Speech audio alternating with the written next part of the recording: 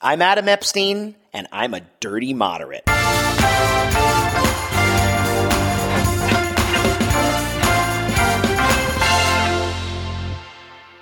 Dirty moderates, thank you for listening. As always, I always want to thank the listeners for helping this podcast be what it is, for seeing it grow, helping it grow, I should say, and for being so loyal. Thank you. This is Stay Dirty, Stay Moderate. Every week I am here with my take. As you know, I sit down with guests of all stripes, all backgrounds, with people I disagree with. That's what we do here. And people I agree with, some who I sort of agree with. And we talk, we discourse, right? We discuss, and that's a big deal if you think about it. Why is it a big deal? Well, we have, in the last 6 years, and I say 6 because I'm including 2016, become a bullying culture, a bullying society. I think Trump is partly to blame. I think he's symptomatic, but I think we are a kill or be killed.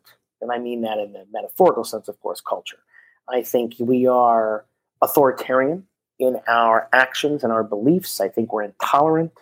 I think in many cases that is a right-wing intolerance. In many other cases, it's left-wing intolerance. I think we don't want to hear what we don't want to hear. We don't want to be told we are right or wrong. We don't want to disagree with people, or have to disagree, shall I say, with people who we think we shouldn't disagree with. What does that mean? Well, I don't know why Democrats have to be brain dead in the state of California with some of the worst leaders running the city of Los Angeles, the city of San Francisco, and the state, a Democratic supermajority that is completely spendthrift, I believe corrupt, totally incompetent, and wrong on, I'd say, half the things, and they continually go vote for these people. Why? Well, because they are blue, right? Because we have this talk all the time. Your team red or your team blue, and that's all it is. We've solved the world's problems. I have all the right answers. You have all the right answers. We're done. Wrong. Absolutely wrong. Very short-sighted, very stupid, very foolish, very babyish, and in many ways anti-democratic, small d, right?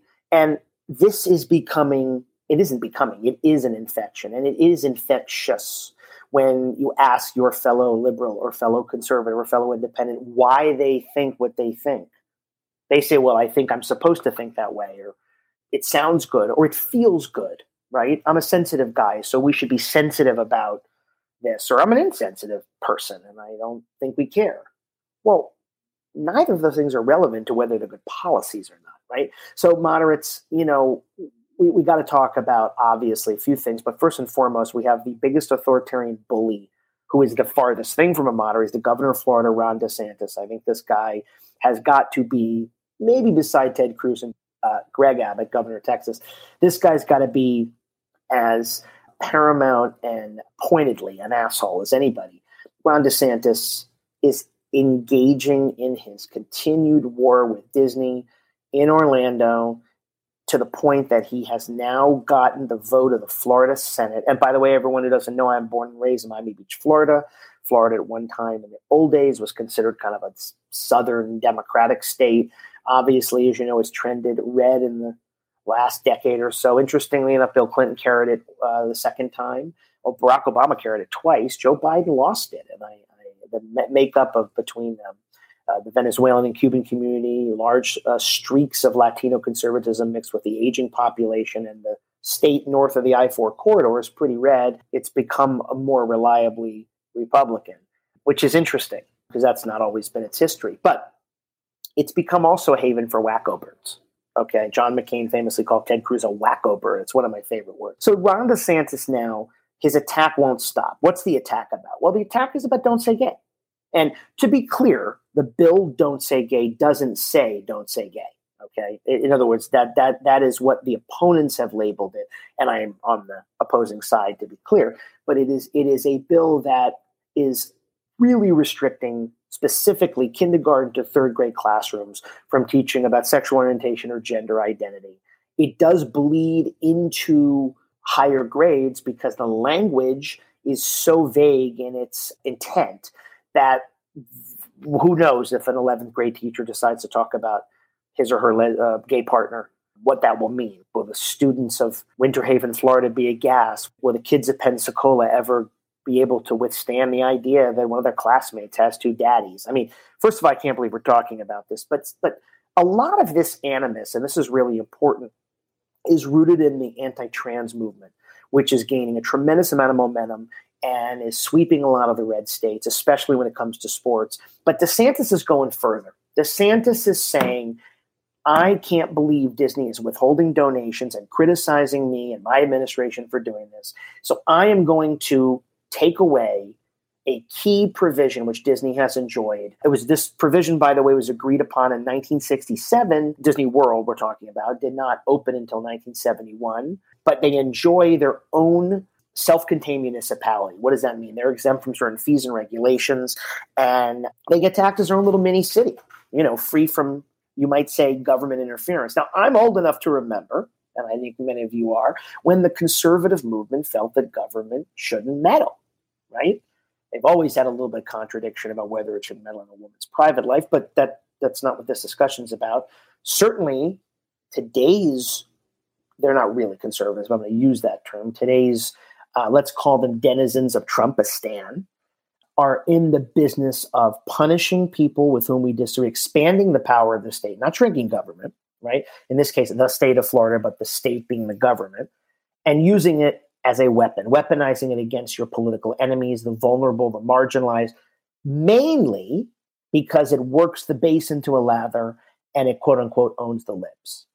What I'm trying to say is this is a bad faith position. Does that mean there aren't legitimate people out there who have issues with gendering and gender law and pronouncing and the trans movement? Yeah, I do. And I don't think all of them are in bad faith. I think a lot of Americans need a little time in this area to understand how to catch up with some of this stuff. But these people, right, want to make it punitive. They want to stigmatize it. They want to hurt people. They want to see the power of the government in regulatory action, in vengeance, taking away rights. Now, Disney, the biggest company in that state, Florida is known mainly for its tourism, doesn't agree.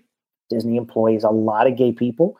Disney employs trans people. Disney has been very forward on that. They had civil partnerships long before marriage equality was the law of the land. And they don't like this. They think it's bad for business. They think it's bad for Florida. They think it's bad for human beings. Ron DeSantis is on an authoritarian quest. He's going to run for president. I assume he will be reelected, sadly, this fall in 2024. If you all get out and vote, he wouldn't. But, this might be a year that people decide to stay on the couch because they're so fed up. And then DeSantis is positioned as the governor of one of the largest states with, I believe it's 27 electoral votes to run for president. I still think Trump is running. This is going to be quite the food fight and the shit show. Recently, by the way, there's a video with Roger Stone and Trump at an event, and Roger Stone says, Ron DeSantis is a piece of shit. It's all on tape. It went viral. Trump doesn't say anything, but he kind of nods. So, he's smarter than that. But the point being is we have a guy who is a bully. And I started by saying we're in an intolerant bullying place. And I believe since 2016, Trump unleashed the id on our world. That id, right? The ability of you, the id and the superego in Freudian terms, the idea that you are going to go and act out every impulse that you want to have because you are fucking pissed. You are loaded for bear. You are ready to come out swinging against your opponents. You're not there just to disagree with your opponents like we think we're supposed to do or that we should be doing in a democracy. You are there to punish them. This is the Ron DeSantis Trump GOP playbook. We hate you so much. We will pass laws, even if they're unconstitutional, wrong, even if we sully somebody's name or try to block something, let's say in the case of Ketanji Brown Jackson, where but for 3 Republicans, they all voted no, acted abhorrently at a hearing, asked her questions like, how do you define a woman? And our baby's racist and all this stuff. And again, I've talked about this before. My point is, this has nothing to do with whether she was qualified. A lot of this stuff going in Florida has nothing to do with deep animus on the part of everybody against, let's say, the LGBTQ community. But if you're in politics, you got to do what the politics want. I think it's terrible politics, but you have a guy in DeSantis who is governing with an iron fist. So it doesn't matter what you believe. And let me say this. I'm not excusing anything. The net result's the same. If you make bad policy that hurts people, still hurts people, whether you meant to do it or not, or whether you were doing it for the complete childish, bogus, un-American reason, right, of owning the libs. Now, as everybody knows, I'm not a liberal. Okay. I'm not a Democrat, but I'm also not a conservative. I'm not a Republican. I think I have, what shall we say, visitation rights in both parties, I suppose. Harder and harder to have visitation rights in the Republican Party. But, it's election year, and I'm listening to podcasts with Democratic strategists, Democratic pollsters. You know what, guys? You don't get it. You just don't get it. All right.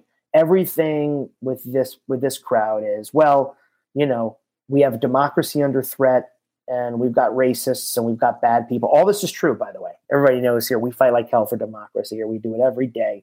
I do it on Twitter. I do it on Instagram. I try to do it in my life, but in this role that I'm in, and I thank you for allowing me to have this role.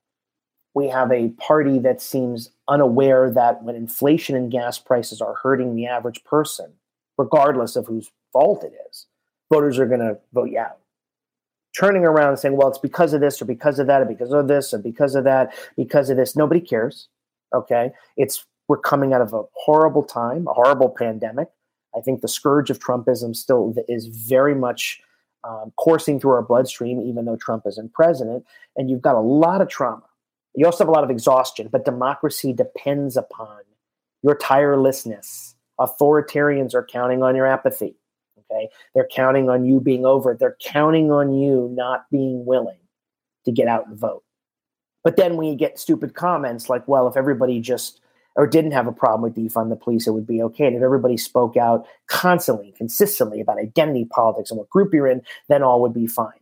Wrong, wrong, wrong. The country isn't a left-wing country. It's not a right-wing country. This is a centrist country. It's probably center, really come to think of it, probably center left. But if you're center left and center right, today what's right and what's left has been so skewed and so blown apart. Because remember, Trump took so many aspects of the conservative movement and those sort of long-standing norms and shattered them, right? I mean, the hating of the national security agencies and the hating of law enforcement, especially in January 6th. They only like them if they're being used to break up, civil rights protests, tariffs, loving Russia, saying things like George W. Bush was a terrible president, Iraq was a mistake, hating neoconservatives. I mean, all this stuff was, part and parcel of Republican ideology and philosophy for many, many years. So we're far cry from Ronald Reagan. We're also very far cry, I'd even argue, from George W. Bush. But I do see disaster.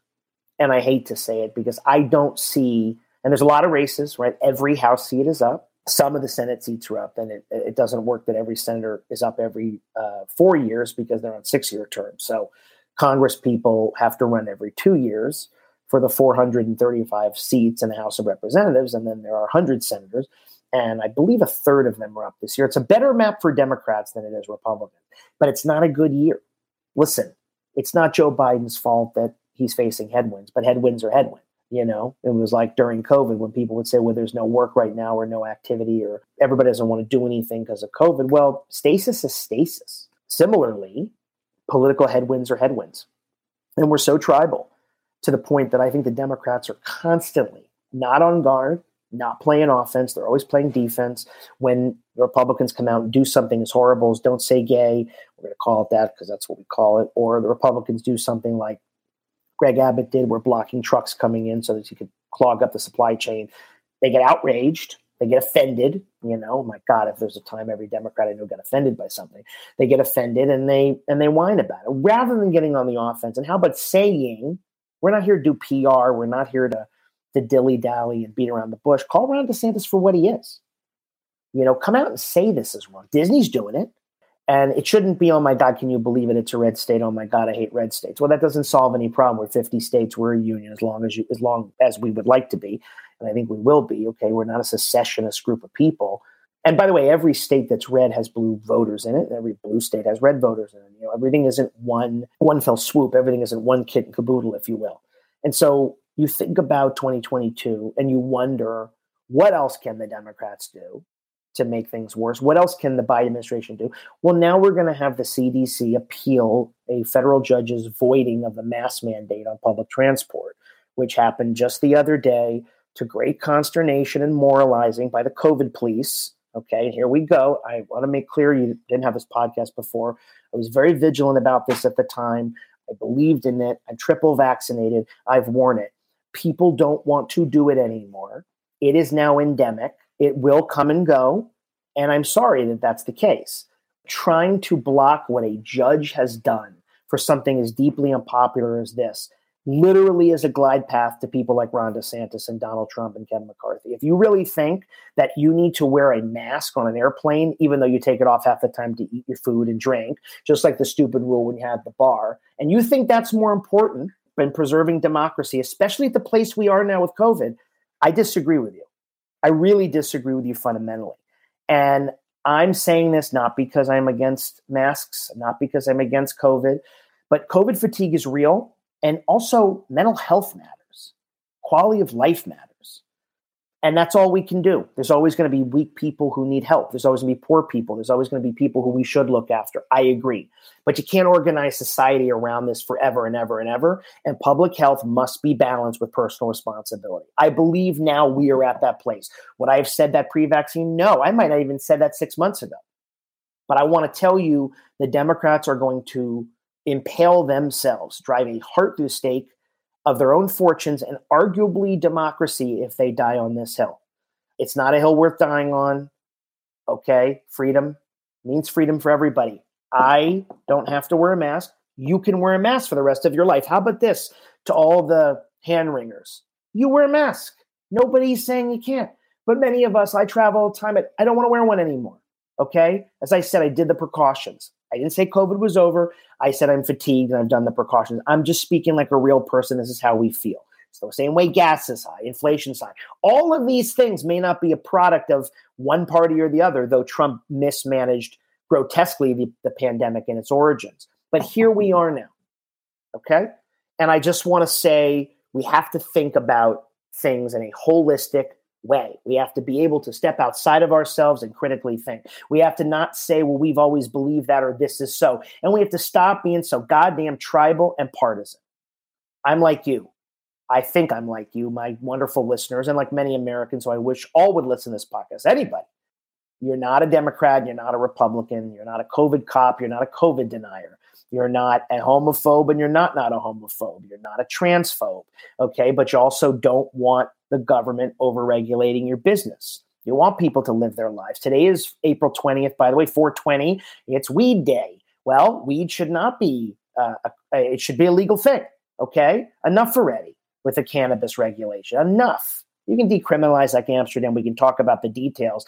Government has no business being your prude parent telling you what you should and shouldn't do. You want to go get stoned? Get stoned. Leave me the fuck alone, right? And that's what I say. We all want to be left the fuck alone. Life's hard enough. Government's too big. The Democrats overreach, though. They are the party that I think believes in democracy. But our two-party system now can't exist because we have lunatics. And what ends up happening is you just reaffirm the worst of the Democrats because they won't be checked in their power in blue states because nobody will vote red. I'm not saying they have to vote red, but that's the impasse that we're at. I think that impasse, that intersection, that sweet spot is where I live because I'm in the middle. And everything I said today, I don't have the answers to. I don't know is all I'm saying. I have opinions. I know a lot of them are informed opinions and so are yours. But I don't know. I might be wrong. But I do know I'm in there, somewhere in the middle, straddling. I'm somewhere there that I've always been. Politically homeless, maybe suspended in midair, something like that. I'm a centrist. I'm a dirty moderate. And I want to thank dirty moderates for joining me on this podcast, listening, those who've joined me, those who are listening, and everybody, progressives, conservatives, never Trumpers, everybody. We all are in the fight for democracy, and we can all continue to disagree because democracy depends upon it. But we can't hate each other. Because if we hate each other, this experiment called America no longer exists. Folks, I don't know if you smoke weed or not, but it is 420. Smoke weed if you do. Go have a drink. Do whatever you want. I'm going to go have a drink. In the meantime, stay dirty, stay moderate. Thanks for listening.